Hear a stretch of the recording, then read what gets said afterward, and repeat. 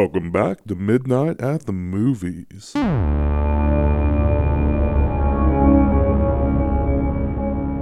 Alright, so tonight we'll be talking about The Gentleman, directed by Guy Ritchie, whose name really doesn't mean anything to me personally, but apparently he's a big deal, even though I look through his discography and I don't really see anything that makes me say, ooh, that guy. But apparently he directed some movie called Snatch that I've never seen that's supposed to be a classic or something, but whatever. So this movie stars Matthew McConaughey, Charlie Hunnam, whatever, Michelle Dockery, and some other people. Colin Farrell. So the synopsis says, an American expat tries to sell off his highly profitable marijuana empire in London, triggering plots, schemes, bribery, and blackmail in an attempt to steal his domain out from under him. Let's jump into it.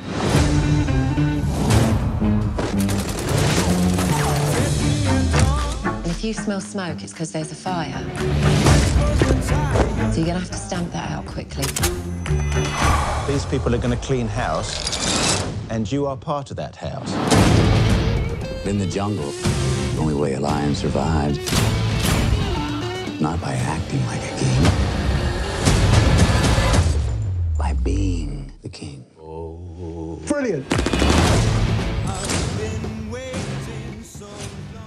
So like I said in the intro, going into this movie, the name Guy Ritchie doesn't really mean anything to me, but I had fun with this movie. It's definitely not a movie I should have ordered food during, because I do feel like I was not paying quite enough close attention, and it's definitely a movie where you kind of need to if you want to follow the plot completely, but even if you don't and you get lost, it's still a good time. So most of the movie is told in a flashback format, and it kind of just hops back and forth from there.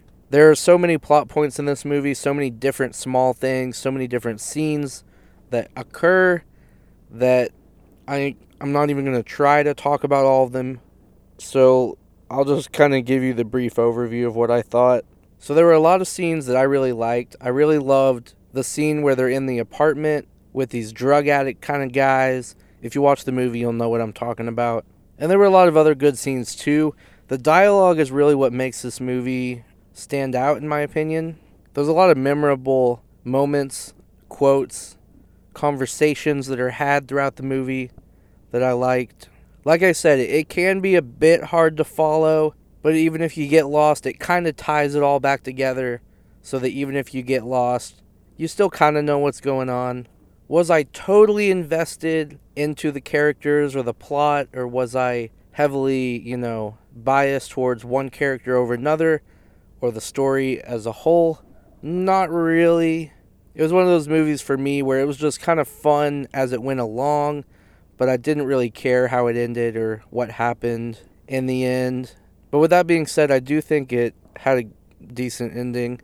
And yeah, this movie would probably be better on a second watch. I don't know if I will be in the mood to give it a second watch or have time to give it a second watch. But I don't know.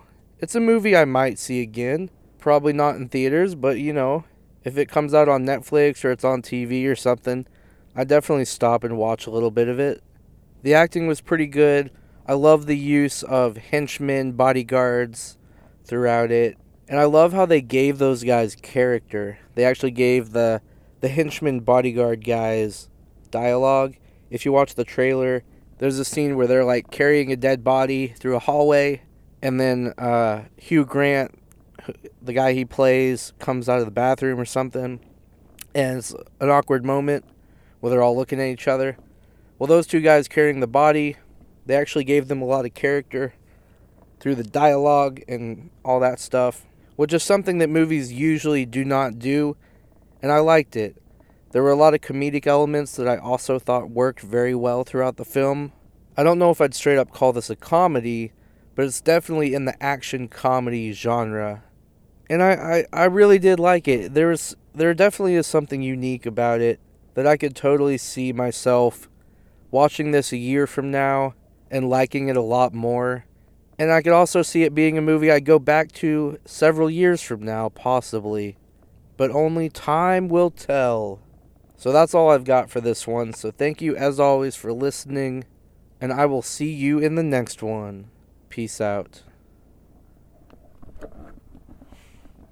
I'm going to be completely honest. I thought Guy Ritchie was like some piano player or something. I guess that's Lionel Richie. Wait, who the hell is Lionel Richie then?